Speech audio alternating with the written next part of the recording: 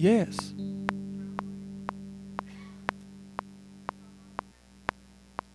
Praise God. Amen. Amen. And give you an update as well from Earl's great-granddaughter. I got a text from him a day or so ago, said she is home from the hospital and doing fantastic. So another answer to prayer there, so we're grateful for that. If you want to turn in your Bibles this morning, we're going to begin in 1 John chapter 2, picking up on the message that I didn't get anywhere near as far as I planned to get last week. So we want to pick up in 1 John chapter 2. Again, just to kind of give just a short background, I really feel, I don't know if a burden is the right word, but I really feel strongly that the body of Christ is in a time and a season that we need to really take seriously where we are. I mean, we could talk about the world and the state that the world's in, but what I think is primary for us as the body of Christ is the state that the church is in and the state that we as individual believers are in. And as I said last Sunday, I had really hoped that in spite of all of the negatives that swirled around COVID-19 and the lockdown that we all were a part of, that the extra time that so many had, if you were able to have that time, that it would have been spent really pursuing God like we haven't pursued God in a long time. But from what I see around me and just what I sense and what I feel like the body of Christ is dominated by two primary reactions, responses, and emotions right now. One being fear and the other being anger, and neither of those are from God. And it's important for us as the people of God to understand that though we are, and someone, everyone would say, well, I'm entitled to the way I feel and I'm entitled to my opinion. Well, of course you are.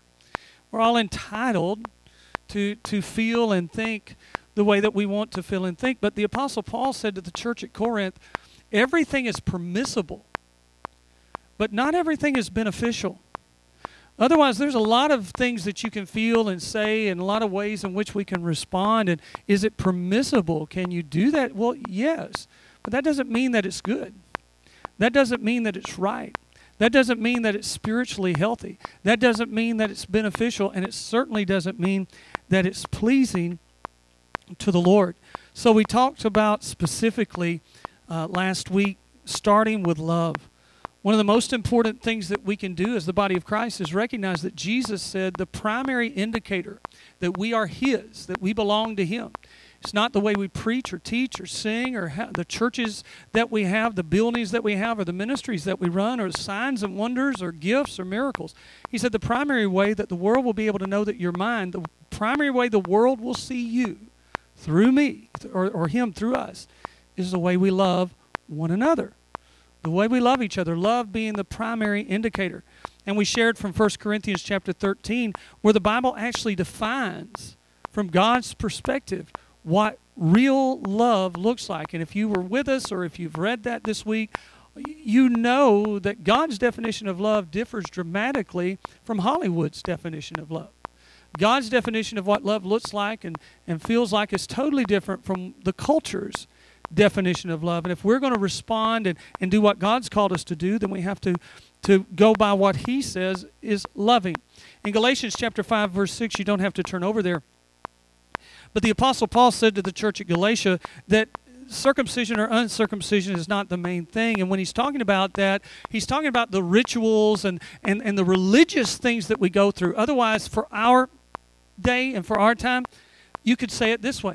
The Apostle Paul said, it's not really about the way that you worship, because that was a part of their worship. So he's saying, guys, don't fight battles over what kind of music you're doing and whether you're standing or sitting, running, jumping. That's not what this is about. It's not about all of the rituals that you do in worship. He says what matters is faith working through love. He said all these other things, I'm not saying they're not important at all, but those things aren't the primary things. What is primary is faith working through love. Well, why is that important? Because he said this is the victory that overcomes the world. if there is hope at all, the body of Christ is going to have to become what God's called us to be. We're going to have to overcome.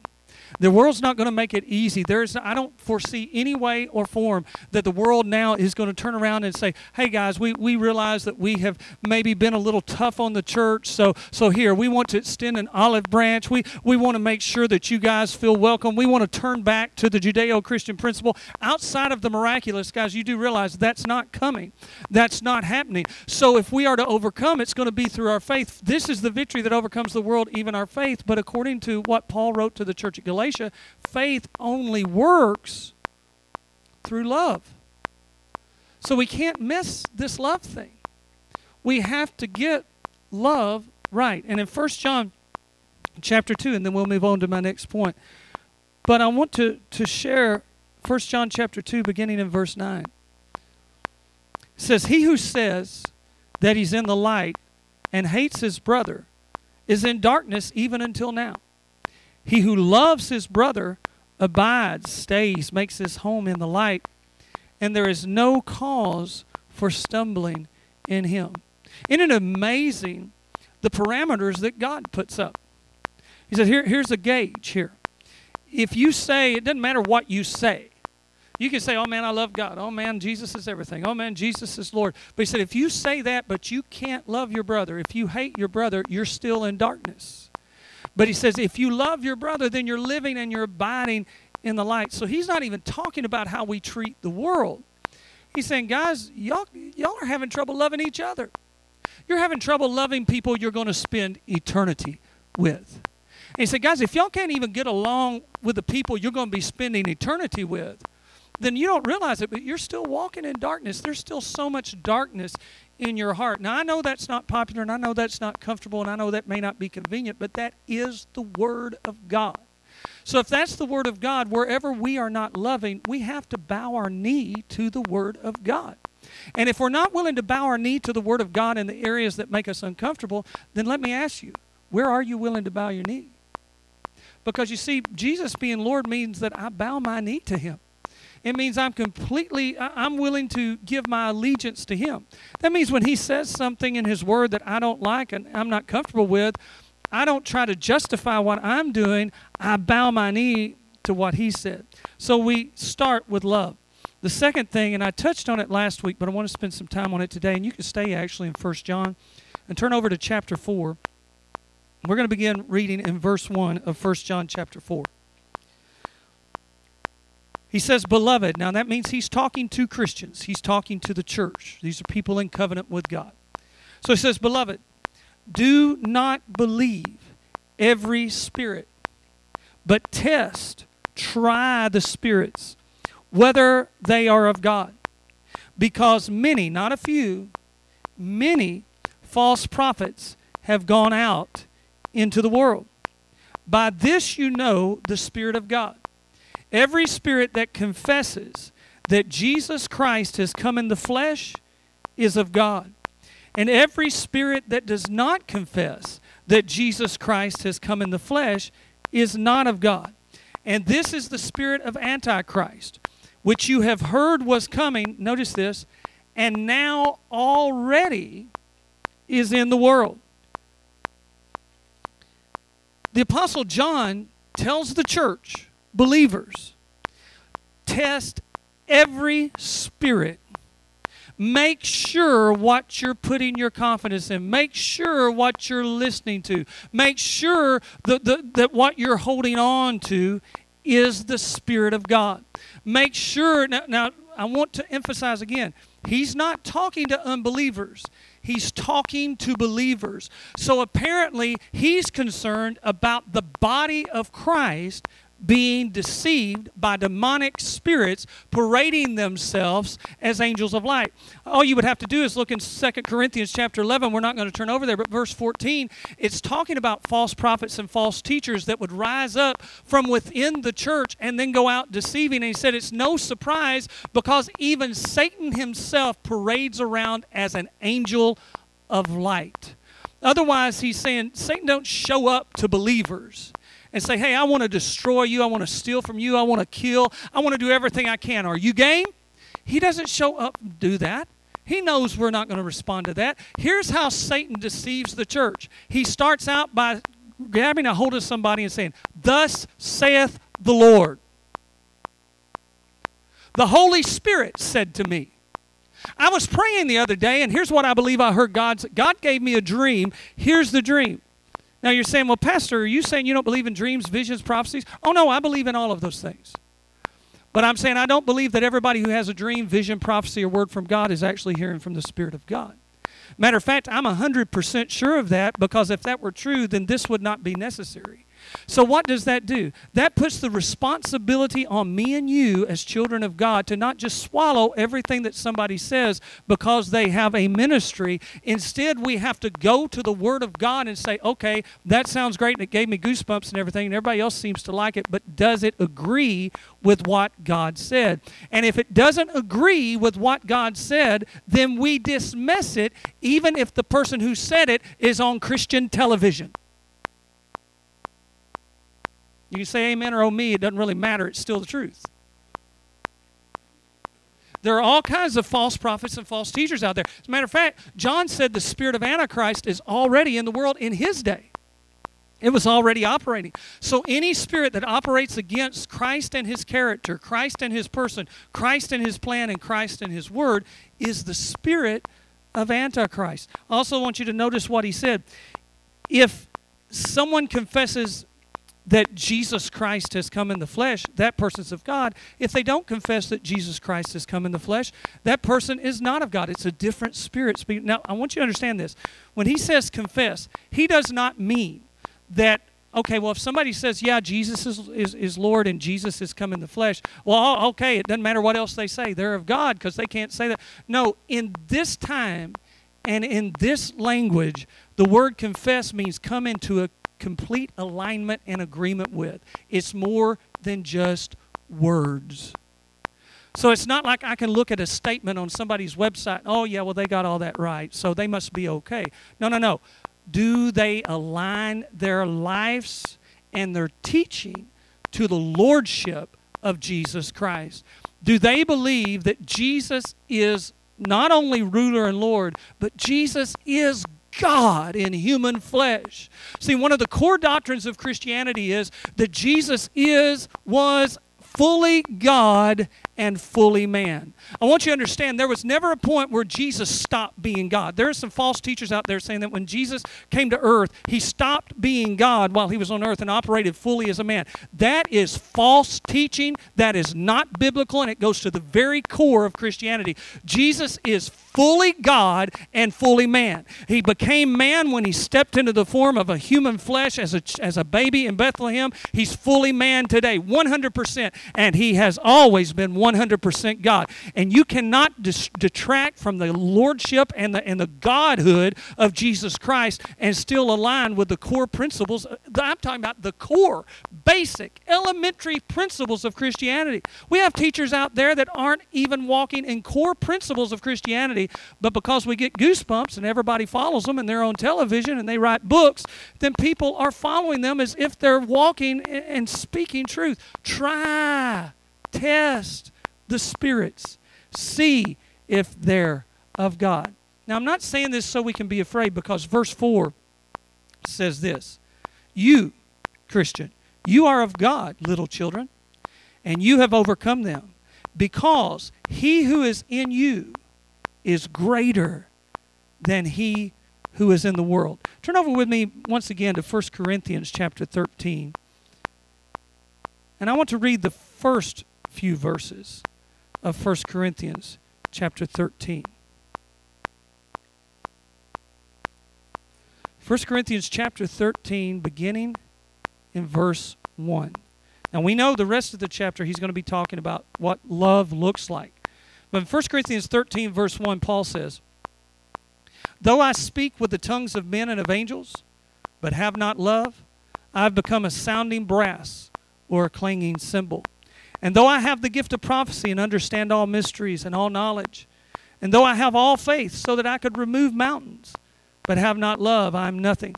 And though I bestow all my goods to feed the poor, and though I give my body to be burned, but have not love, it profits me Nothing. Now, I want to ask you, and I just want you to think, if you were trying to gauge a good church, what would be what you looked for as a sign? Boy, that's a church that's on fire. That's a church that's powerful.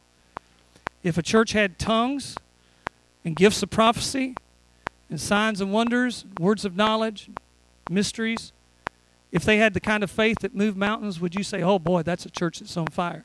You don't have to answer, because in many cases, unfortunately, that's exactly what we look for to gauge a church. And then the people who would say, well, no, I don't look for that at all. I'm not looking for that to see if it's a good church or not, because I know I can be deceived by that. Many of those in that camp, the next verse would get. Because when we look at what a good church is, we say, well, they're giving everything they've got to the poor. They've got all kinds of outreach ministries. They're doing all kinds of ministries and all kinds of stuff out. And that's got to be a good church. Maybe. See, I'm not saying these things are not in good churches. What I'm saying is these things alone do not define good churches. Neither do they define a spiritual Christian. Because here, according to the Apostle Paul, you can do all of those things without love. And if you're doing those things without love, he said two things about you. You are just being noise in the atmosphere, and you're profiting nothing. Isn't that amazing? But I don't know about you, but that blows my mind. Because everything, if you read the word of Jesus to the 7 churches in Asia Minor in Revelation chapter 2 and 3, not all of those churches, but particularly the church at Ephesus and some of those other churches, you would look at them and you would think this is a church that's alive and on fire, because everything that's said about that church in Ephesus looks like a church we'd love to be a part of, and yet the Lord's word to that church was, I have this against you. You have left your first love. Repent and remember the first works and do it quickly, because unless you repent quickly, notice, Jesus is not just a little concerned about the church. He says, unless you repent quickly and do the first works, I will remove your candlestick. Meaning, I will remove your influence. This thing about loving people and loving God and knowing that we're walking in the truth of God's word, it's a big deal to God. It's a lot bigger deal than it is to most of us, and that's sad. And one of the reasons I'm saying this is because when I was sitting there praying, one of the second thing that came to my mind is we have to beware of deception. Deception, by far, is one of the greatest warnings that's given again and again about the last times. And it's given to the church. And I think that's the thing we've got to remember, because most of us think about deception in the last times, and we're always thinking about non-believers. We're always thinking about unbelievers. Well, yeah, they're going to be led astray. They're going to follow the Antichrist. They're going to get the mark. They're going to do this. They're going to do that. We don't think about the church. And yet, most all of the warnings about deception, and there are so many of them in the New Testament. Jesus talked about it. Peter talked about it. Paul talked about it. John talked about it. They all talked about deception. Beware of deception. Beware of false prophets. Beware of false teachers. Beware of lying signs and wonders. Beware of these things in the last times. They are always talking to the church. Every time they're talking to believers. And I feel like I have never felt as strongly before in my entire 30-some-odd years of pastoring this body that one of the primary things I have to do right now is warn you against deception. I cannot lord it over the flock. I can't control who you read and who you watch and who you listen to. But I beg of you, if you have ever been discerning in who you're giving your ear to, if there has ever been a time to be discerning, it is now. Don't just listen to somebody because they're on Christian television. Don't just watch something because it's on the internet and everybody else who's a Christian seems to think it's the greatest thing that has ever hit the earth. Look at the Word of God and see if it lines up with the Word of God. Look at, does it follow the character of Christ? Is it showing forth love? Is it showing forth integrity? Is it showing forth holiness? Do the people who are leading this ministry, do they walk in integrity? Well, they don't have integrity maybe, but boy, they got power. That's a problem. Because we've never been told to follow power. The Bible doesn't say that believers follow signs and wonders, by the way. The Bible says signs and wonders follow believers. And when we get those things mixed up and turned around, we're in all kinds of danger. And I say that specifically because we are a church who believes in signs and wonders. So even more importantly, it's important that we have a discerning heart. I want you to turn to Proverbs chapter 4. And look with me at verse 23. I know you've heard this verse. You may even have memorized this verse at some point. Proverbs chapter 4, verse 23. Guard or keep your heart with all diligence, for out of or from it spring or flow the issues of life. Guard your heart. Guard your heart. Guard your inner man. Now, if we're going to guard our heart, a lot of people, when they think about, well, yeah, I want to guard my heart, they think about, well, I don't want to be hurt. So I'm going to put, I don't want people to hurt me. And I guess I understand that, but that's not really the point here. He's talking about your inner man, that solar spirit realm inside of us. He's saying make sure above everything else you guard that. Keep an eye on that. Put a defense around that. Make sure that you're very careful about what you allow into your inner being. Well, if we're going to guard our heart, that means we're going to have to guard the gates that lead to our heart. That means we're going to have to be very diligent about what comes in through the eyes. As the people of God, we have to watch what we watch. We have to be aware of what we take in. Because whether we like it or not, whether we realize it or not, what comes in through here filters right on down into the inner man. It just does. It begins to affect how we think. It begins to affect how we view the world around us. So we have to guard what we see. We have to guard what we listen to.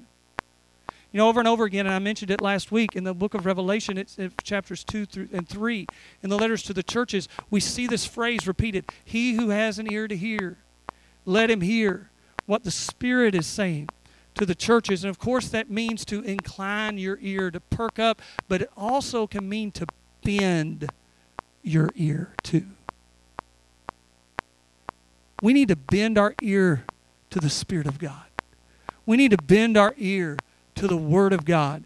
We need to be careful about lending our ears to things of the world, to the culture, to the spirit of the age. We have to guard what we hear. We have to guard conversations that we allow ourselves to. There's a scripture in Proverbs, I believe it's in chapter 18. It talks about gossip specifically being like a choice morsel. It talks about how it just goes straight to the inner part of your being. That when you hear words that are putting someone else down, and by the way, well, how do I know what's gossip? I try not to listen to it unless it's true. That doesn't mean it's not gossip. Can I tell you how you can define gossip? If the person that's being talked about is not in the presence where they can defend themselves, it's gossip. Even if it's true, it's still gossip. And so the Bible says those kind of words go straight into our being. Otherwise, they just go straight past the mind and the filter of the mind, and they go straight to the inner being, and they begin to influence how you view. Have you ever had that happen? You have no problem with somebody. Man, you never really thought anything negative about somebody until you, even without meaning to, get in on a conversation about that person that's kind of negative. And then all of a sudden, you look at that person differently the next time you see them. You think, well, yeah, I guess I can see that. I never thought about that before. You know what? Maybe they're right. Never thought about that before. Never crossed your mind before until you heard that conversation. Now, it might not be true at all. And can I tell you something about gossip? 90% of the time, even if it's true, it's not the full story. Many times you're hearing just part. You don't understand motives. You don't know the heart. You don't know what's happening. There's all kinds of details you're not sure of. And so what's important for us is if there's a problem that we have, God gave us a prescription as believers for how to deal with issues with other believers. It's not fun, but it's the way God said to do it. He said if you have a problem with another believer, He didn't say go talk about it or have a prayer meeting where you tell other people what you think that other person's doing. He says when there's a problem with another believer, go directly to that believer and talk about it. See if you can fix the problem. If you can't fix the problem, if the other person is not willing to fix the problem, then you take another believer with you, preferably someone who is maybe a spiritual leader within the church, and you bring them along. And you once again try to bring restoration and reconciliation. Notice the goal is always reconciliation and restoration. Not so that that person will agree with you or think like you think. You just want restoration, reconciliation. So you go and you try to bring that restoration. If then that person still won't hear you, and then you bring the person before the body of Christ. You bring them before the church. And if it's a big enough deal and they won't hear the church, then the church has to say, well, listen, you can't be causing division within the body of Christ. No, you don't ever see that done anymore. But did you know that's the New Testament pattern for taking care of problems between Christians? Never is it the New Testament pattern to go and talk to somebody else about a problem. And every time that happens, it goes straight into our heart. We're not guarding our heart. We begin to see each other differently. Guard your eyes. Guard your ears. Guard what conversations you hear. And guard your mind. This is where the enemy loves to do battle, is in the mind. That means that's where this teaching comes in. We have to really be careful what we're hearing, because it just goes straight in. We've got to let the filter of what we take in be the Word of God and the character of Christ. You know what? Christians get all up in arms about that, and I will never understand that. Here's what I'm telling you. This is it, okay? This should not be controversial. Let the filter for what you allow into your life be the Word of God and the character of Jesus Christ. If you can't handle putting a filter of the Word of God and the character of Christ on the teachings that you're listening to and the writing that you're taking in, then there is a much more serious problem than you being upset with me about me encouraging you to be careful about what you hear. So it's very important for us to guard our heart. Why is it so important? Jesus said it's from the heart that the tongue speaks. Otherwise, what we let in on the inside of us eventually begins to come out of us. So we have to guard our heart, and especially in this age. And along with guarding our heart, watch your words. And that includes your post. For those of you who are always on social media, because those are your words. It amazes me that just because somebody posts something on Facebook, Twitter, or Instagram, or whatever the case may be, that they think it's not the same as if they had a conversation and said those things to someone face to face. Not only is it the same, it's actually, in some sense of the word, far worse. Because once you put that statement on Facebook, it's out there for not just you and that person to discuss. It's out there for everyone to see. So watch your words. Matthew chapter 12, verse 37, Jesus says this. He says, by your words you will be justified, and by your words you will be condemned. I know we don't like that verse. That's why we don't preach on it very often. But Jesus said it. If it's in your Bible and you have words of Jesus in red, they're red. Because those are the words that Jesus said. By your words you will be justified, and by your words you'll be condemned. Proverbs chapter 18, verse 21 says, the power of life and death is in the tongue. How many of you have ever had a relationship that was killed by something you said and you really wished it wouldn't have been? You didn't intend for that person to ever hear what you said, and you didn't intend for them to take it the way you said it. But those words killed that relationship. The power of life and death is in the tongue. We have to watch what we say, and that includes watching what my wife and I today, just a little aside, this morning I was looking at a post, and it was just one of those stats that you see flying around everywhere. Everybody's got all kinds of stats everywhere about all that's going on. And I was looking at it, I was making a comment to Tammy, and said, wow, you never hear this anywhere. This is kind of, she said, well, can you rely on that? I said, I don't know. I'm seeing it all over Facebook. Now, I know better than to say that. But I said, I don't know. It's everywhere. And it's not just, it's everybody seems to be saying it. So Tammy said, well, let me Google it.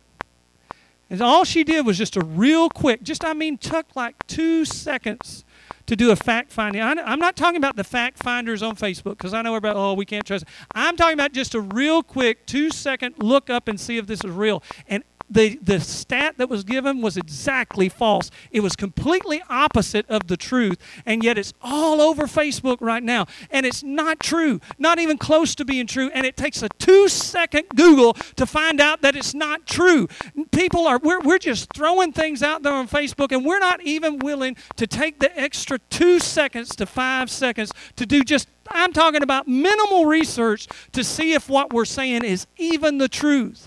Now, that's one thing if we're posting a stat. It's another thing entirely if we're saying something about somebody.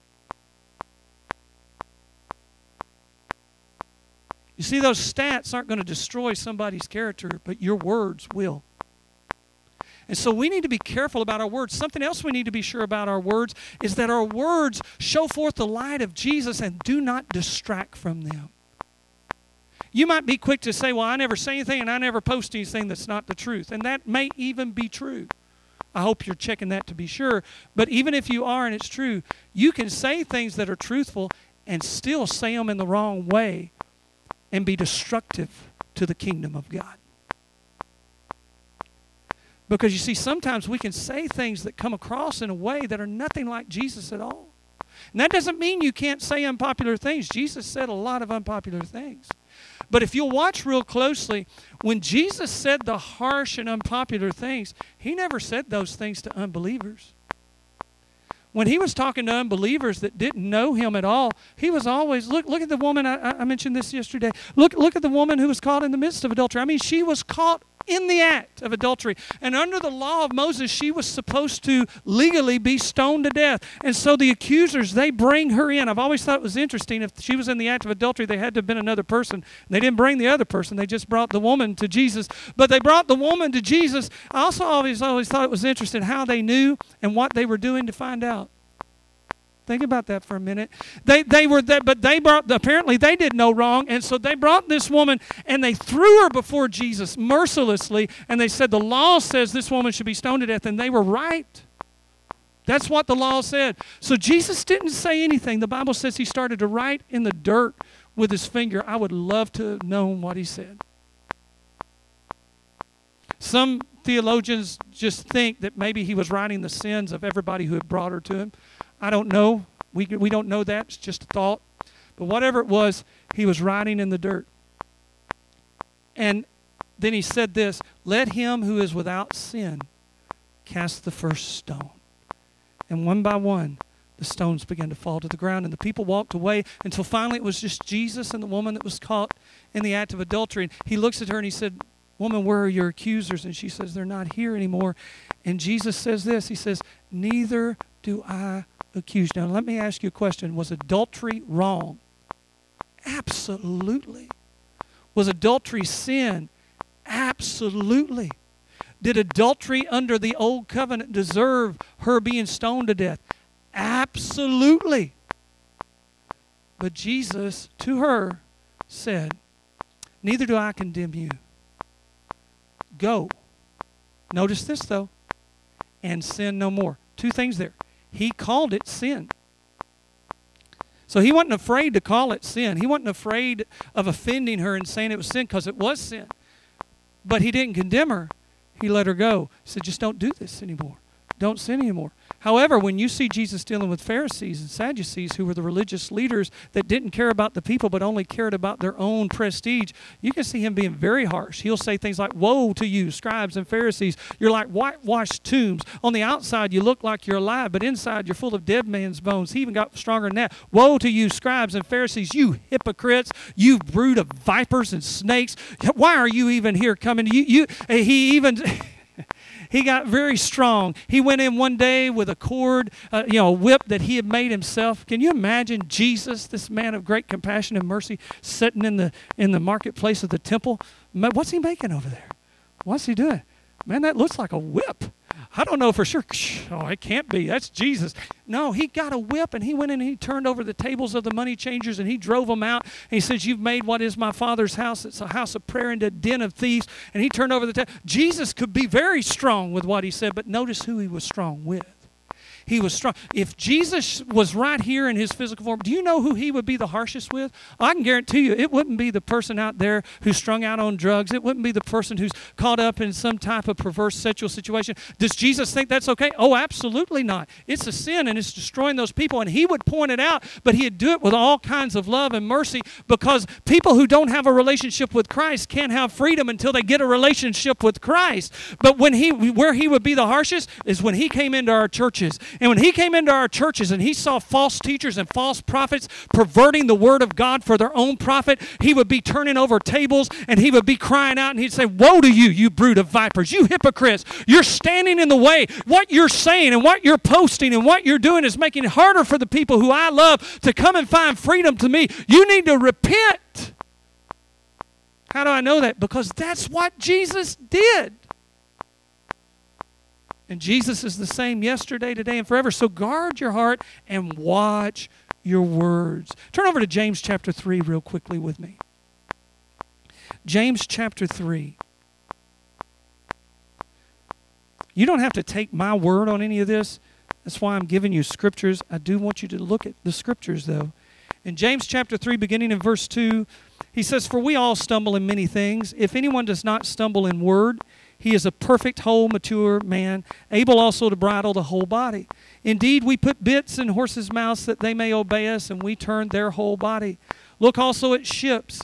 Although they are so large and are driven by fierce winds, they're turned by a very small rudder wherever the pilot desires. Even so, the tongue is a little member that boasts great things. See how great a forest a little fire kindles. And the tongue is a fire, a world of iniquity."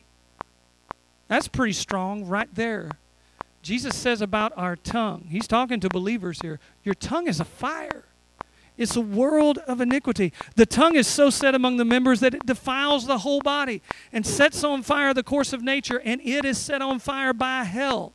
For every kind of beast and bird and reptile and creature of the sea is tamed and can be tamed by mankind, but no man, and that's a key word, man, no man can tame the tongue.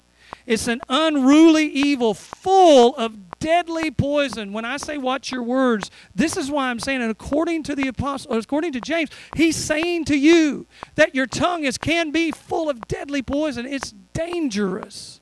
We have to watch our words. It says no man can tame it. So it'd be real easy to say, well, if no man can tame it, then there's no hope. It didn't say that God couldn't tame it. The Holy Spirit can tame it. And you know, the Bible says the fruit of the Spirit is what? Love, joy, peace, goodness, kindness. What's the last fruit that's identified? Self-control. So when we walk in the Spirit and we allow the Spirit of God to control our life and our temperament, it can give us self-control. He goes on to say this, with the tongue we bless our God and Father, and with it we curse men who have been made in the likeness or similitude of God. Out of the same mouth proceed blessing and cursing. My brethren, notice again he's talking to Christians, my brethren, these things ought not to be so. Does a spring send forth fresh water and bitter from the same opening? Can a fig tree, my brethren, bear olives, or a grapevine bear figs? Thus no spring yields both salt water and fresh. We have to watch our words. If we're to be the light of the world and the salt of the earth, we can't one moment be praising God and talking about how great God is and the next moment be shooting down our brother. Or be speaking with unforgiveness and bitterness towards someone who we're trying to bring to Christ. That's going to help a whole lot, you think? It's important for us as the people of God to watch our words, to guard our heart. Just a couple of other things and we'll close for today. Faith and presumption are not the same thing. By definition, presumption is an idea that is taken as truth, built upon for actions, views, and responses, although it is not known for certain. Let me say that again. Presumption is an idea that's taken to be truth. It's built upon for actions, views, and responses, although it is not known for certain. So all he's saying there is we need to be careful. Presumption is just taking something to be true, even though we're not sure that it's true. We haven't done our due diligence. We haven't checked it out. On the other hand, faith, biblical faith, is resting in complete confidence on the character and the word of Almighty God.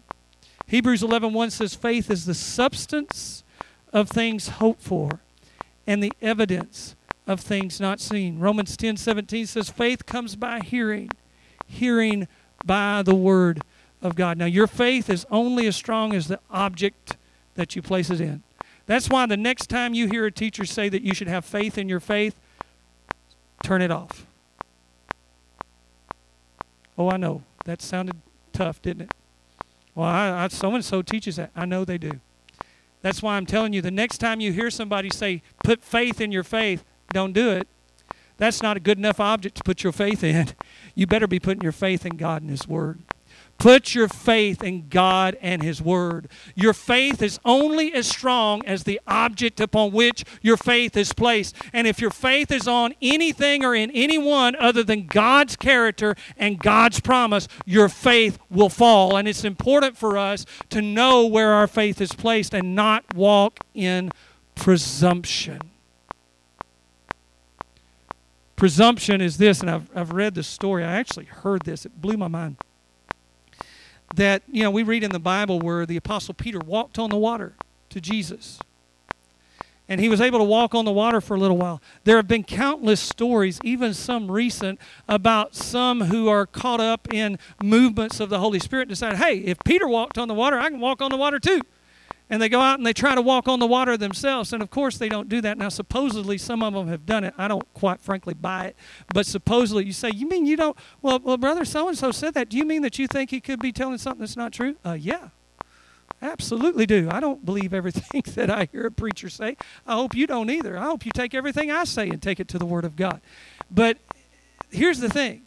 For me to go out to Kentucky Lake and decide that I'm going to jump off at the deepest point because Peter walked on water, I can walk on water, and that shows my faith. No, it does not. It shows my foolishness because that's not faith, that's presumption. Do you know why Peter walked on the water? Because Jesus said he could. Peter asked and said, if that's really you, Lord, tell me and I can walk on the water to you. And then Jesus said, boy, don't forget this part because that's the key. Jesus said, go ahead. And then Peter got out and walked on the water. And even then, when he got his eyes off of Jesus, he sunk and Jesus had to rescue him. The only thing that enables you and I to do the supernatural is because we're doing it at the command and based upon the promise of the Word of God and carried along and anointed by the Spirit of God. If what you think you're doing for God is not based upon the command and the promise of the Word of God and is not anointed and carried along by the Spirit of God, you will fall flat on your face, even if somebody in the Bible may have done that at some point in time. They did it at the command of God. You better make sure that's why you do. Besides that, why do you need to walk on water if there's a bridge anyway? To prove my faith. Well, I would rather you prove your faith the way that James said to prove your faith. You show me your faith by the things that you do.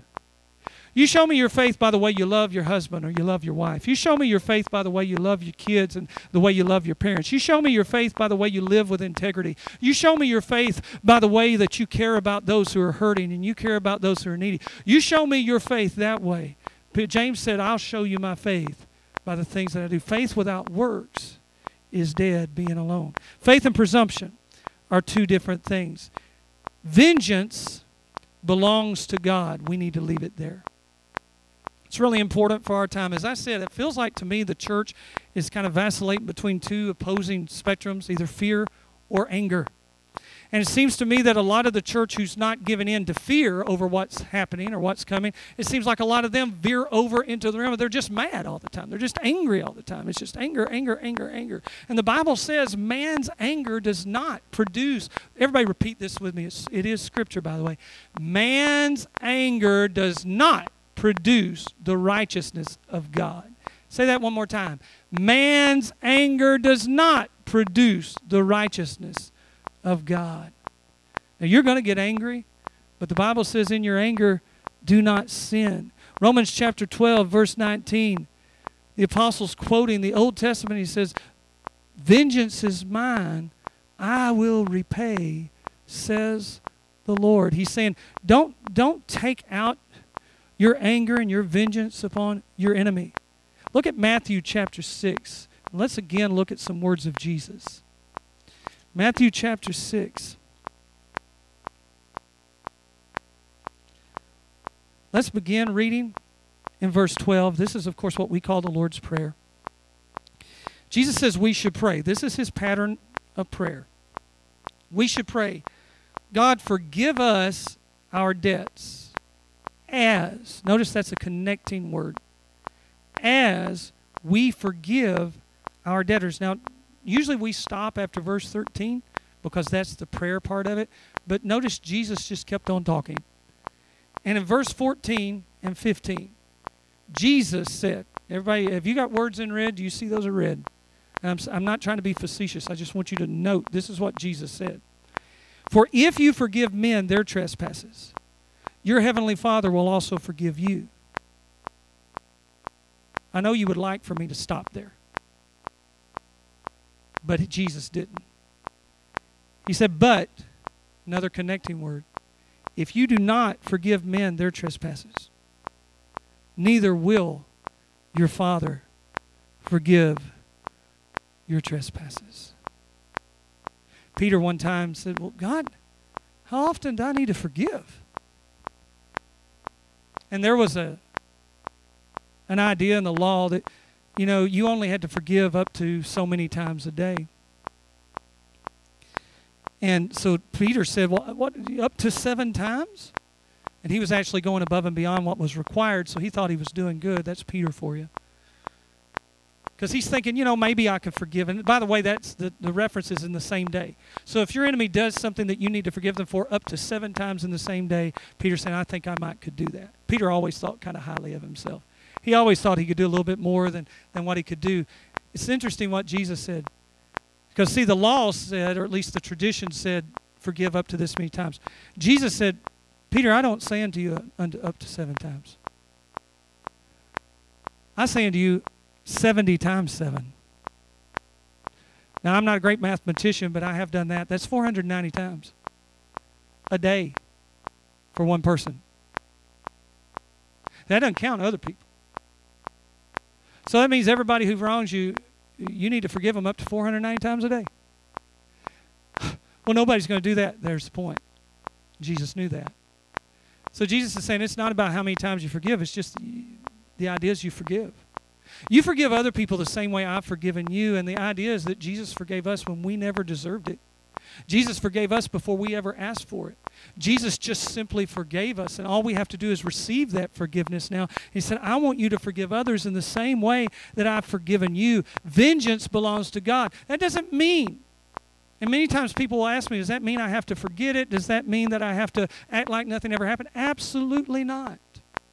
For one thing, the only way you can forget something that somebody's done is if God supernaturally enables you to do so. You can't just choose to forget something. It's something God has to enable you to do. What forgiveness means is I'm choosing to leave the payment of the penalty for what has been done in the hands of God. I'm not taking it in my own. Because Jesus has forgiven me for what I did not deserve forgiveness for, I'm choosing by an act of my will and by faith to forgive you for what you may not deserve it for. And I will leave everything else in the hands of God. Doesn't mean I've forgotten it. As a matter of fact, when Paul saw false teachers, when he saw somebody who was being harmful to the body of Christ, he said, mark such a person. You notice that, remember when we were reading in 2 Timothy, Paul called out by name a couple people? He said, Demas has forsaken me because he loved the things of this world. And so Paul wanted Timothy to know, beware of Demas. He even said Alexander the coppersmith, and he called him out by name. He's been very harmful to the gospel. Beware of him. Be careful about him. That's not because Paul was carrying a grudge, but he didn't forget what they had done, and he didn't just trust them all over again. Forgiveness doesn't mean necessarily that you forget. That's a supernatural act. Forgiveness doesn't mean that you trust the person and you put yourself back in harm's way. Forgiveness means that you don't hold a grudge. You let God take care of vengeance, and you choose to love. But we are commanded, not requested, to forgive. And it's very important. I think now, like never before, the church needs to let vengeance be in the hands of God. Pastor, do you think everything that's going on is right and proper? Oh, absolutely not. Do you think some of the decisions that are being made are completely over the top? Well, sure I do.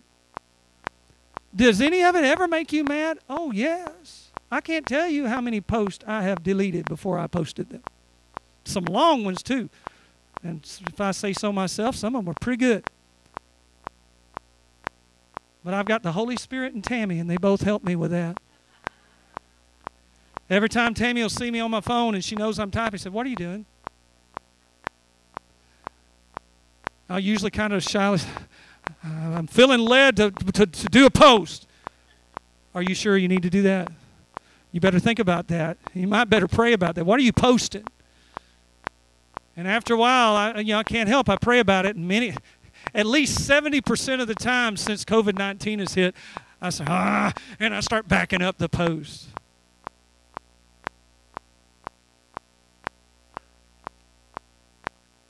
Why? Because vengeance belongs to God. I'm called to love. I'm called to forgive. I'm called to shine like a light and be salt in the earth. Final thing I want to talk about today is pursue character over charisma. Pursue character over charisma. I want to go to what you might think is an odd place. I hope you'll understand why I go there in a minute. Turn to 2 Corinthians chapter 6. 2 Corinthians chapter 6.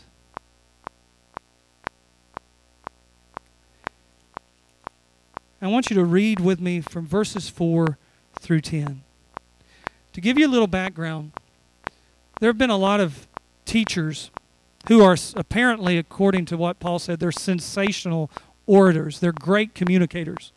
And they've gone into Corinth behind Paul and those who were with him. And they're trying to build up a ministry for themselves and a following for themselves. And in order to build up a ministry and a following for themselves, they're just kind of detracting from what Paul has done. They're kind of putting Paul down. And they're coming with all these glowing recommendations and all this long line of we've done this and we've been here and we've done that and God did that through us and God did this through us and we were over here and look what God did. And they had all this long list. We might call it today a bio. They had a bio, and boy, it was full of all the accomplishments and all the things that they had done for God. And they were saying, Paul didn't come with any of that. When he showed up, he didn't come with a bio.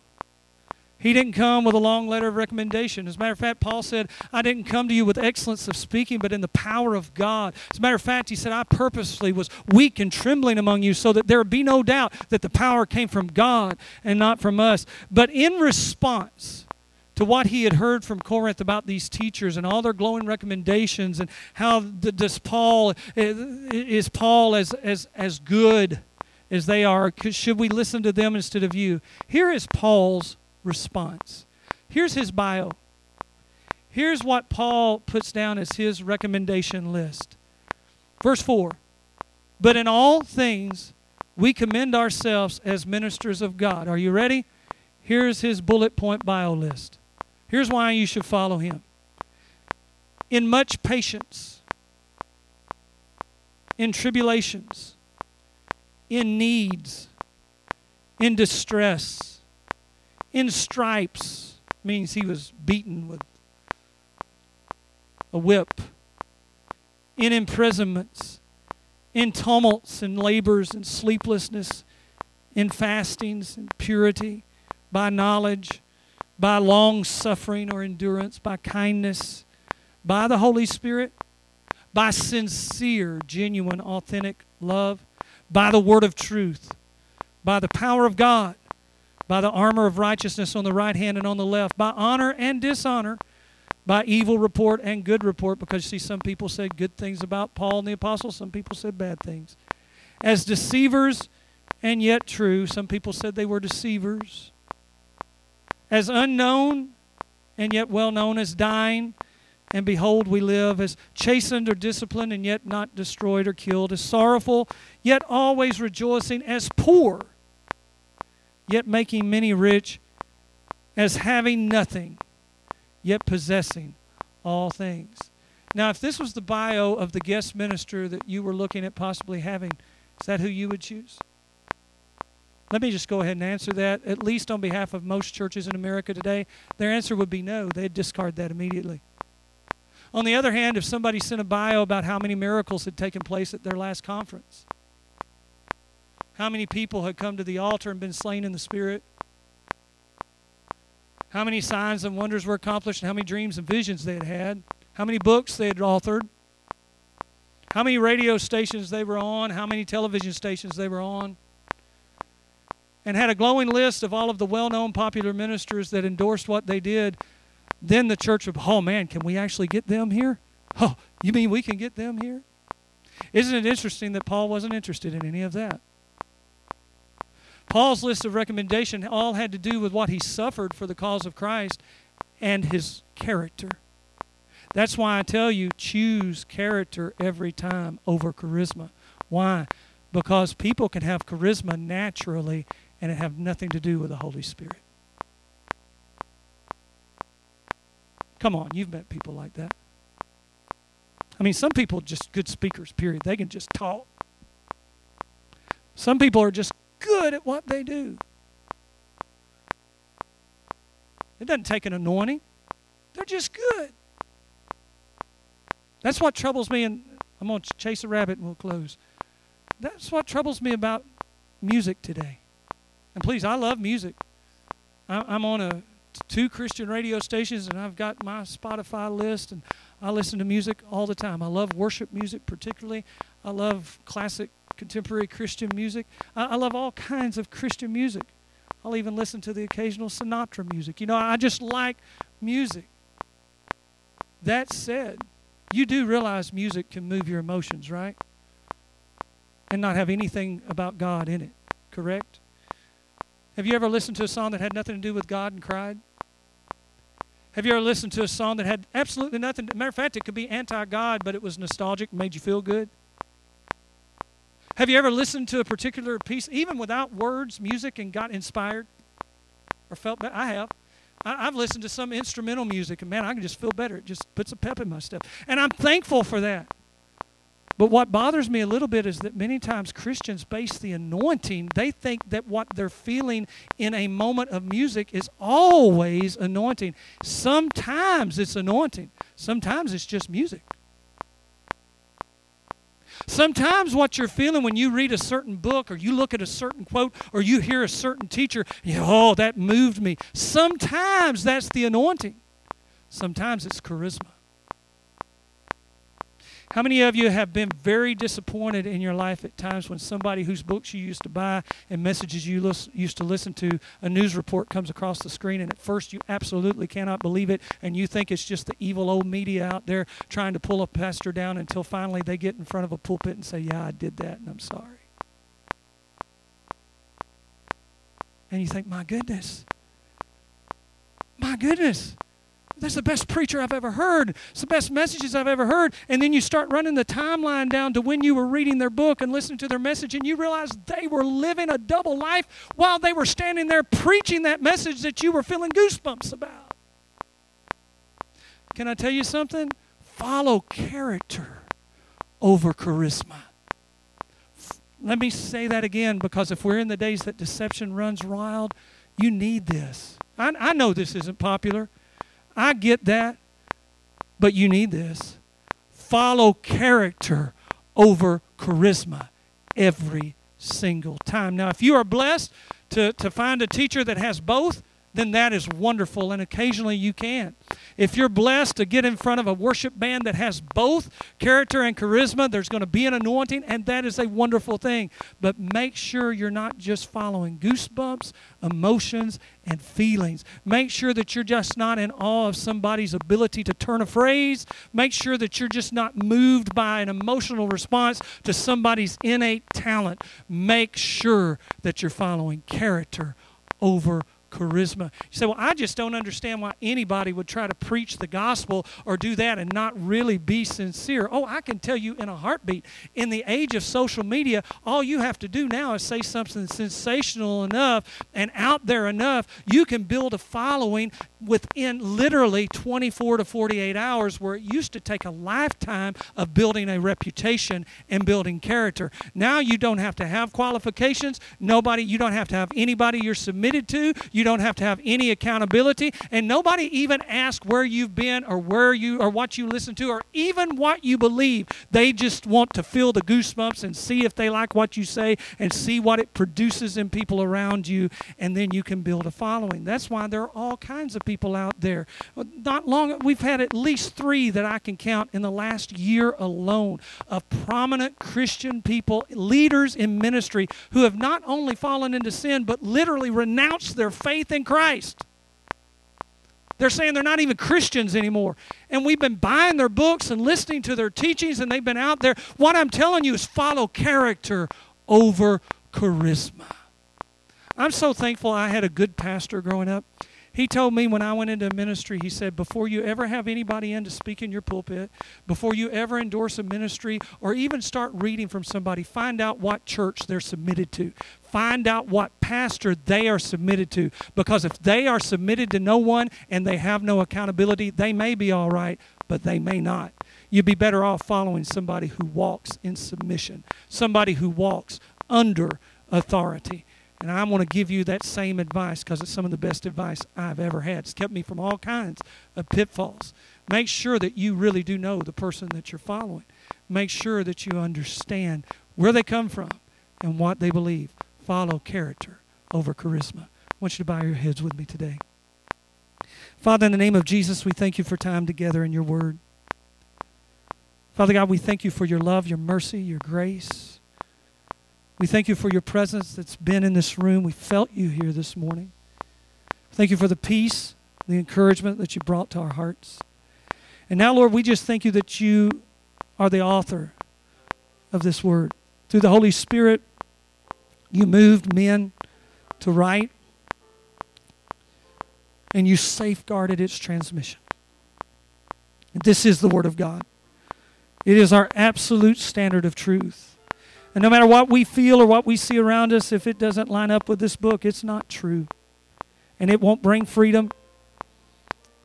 It won't bring the fruit of the Spirit in our lives. So, Father, help us to be a people who refuse to walk in presumption, but instead walk in true faith based upon who you are and upon the promise of your word. Help us to have ears that bend and lean in to your promise and your command and your direction. Help us to let our grudges, our bitterness, our resentment, help us to let it go and forgive those who have misused us. Lord God, help us to leave vengeance in your hands. You're able to take care of that better than we are. Help us to be a people that look for character more than we look for charisma and giftedness. Help us, God, to always watch the things that we say and the things that we post, because more than we would ever realize, as your people that have identified ourselves by your name, we're portraying who other people, particularly those who don't know you, think that you are by the words that we say and even the post that we post. Help us to guard our heart. Help us to guard the inner man, our eyes and our ears and our mind. Help us, Lord, not to just allow anything and everything in, but help us to realize that what we allow in influences who we become, the way we think, the way we speak, the way we respond. And help us to beware of deception. And God, if in our lives we've allowed sketchy ideas, wrong teachings and wrong beliefs, even if 100 other Christians are following those beliefs, help us to be those who would say, wait a minute, that's not what the Word of God says, and that doesn't look like Jesus. That doesn't sound like Jesus. I don't see that being what Jesus did. And help us to walk in love. Help us to live in love, to love you, to love others. That doesn't mean we have to agree with everybody about everything. It doesn't even mean that we don't occasionally have to confront things. We do. You did. But we always do it from a heart of love. We always do it with a desire for restoration, forgiveness, salvation. God, I pray that we would go to your word for everything. That we would not go to our favorite teacher, but we would go to your word. That we would not go to our favorite author, but we would go to your word. Lord God, that we would come into your presence and spend time there and allow you to heal us, fill us, and change us and transform us in Jesus' name. I just simply ask this morning. First of all, if you're here and you don't have a relationship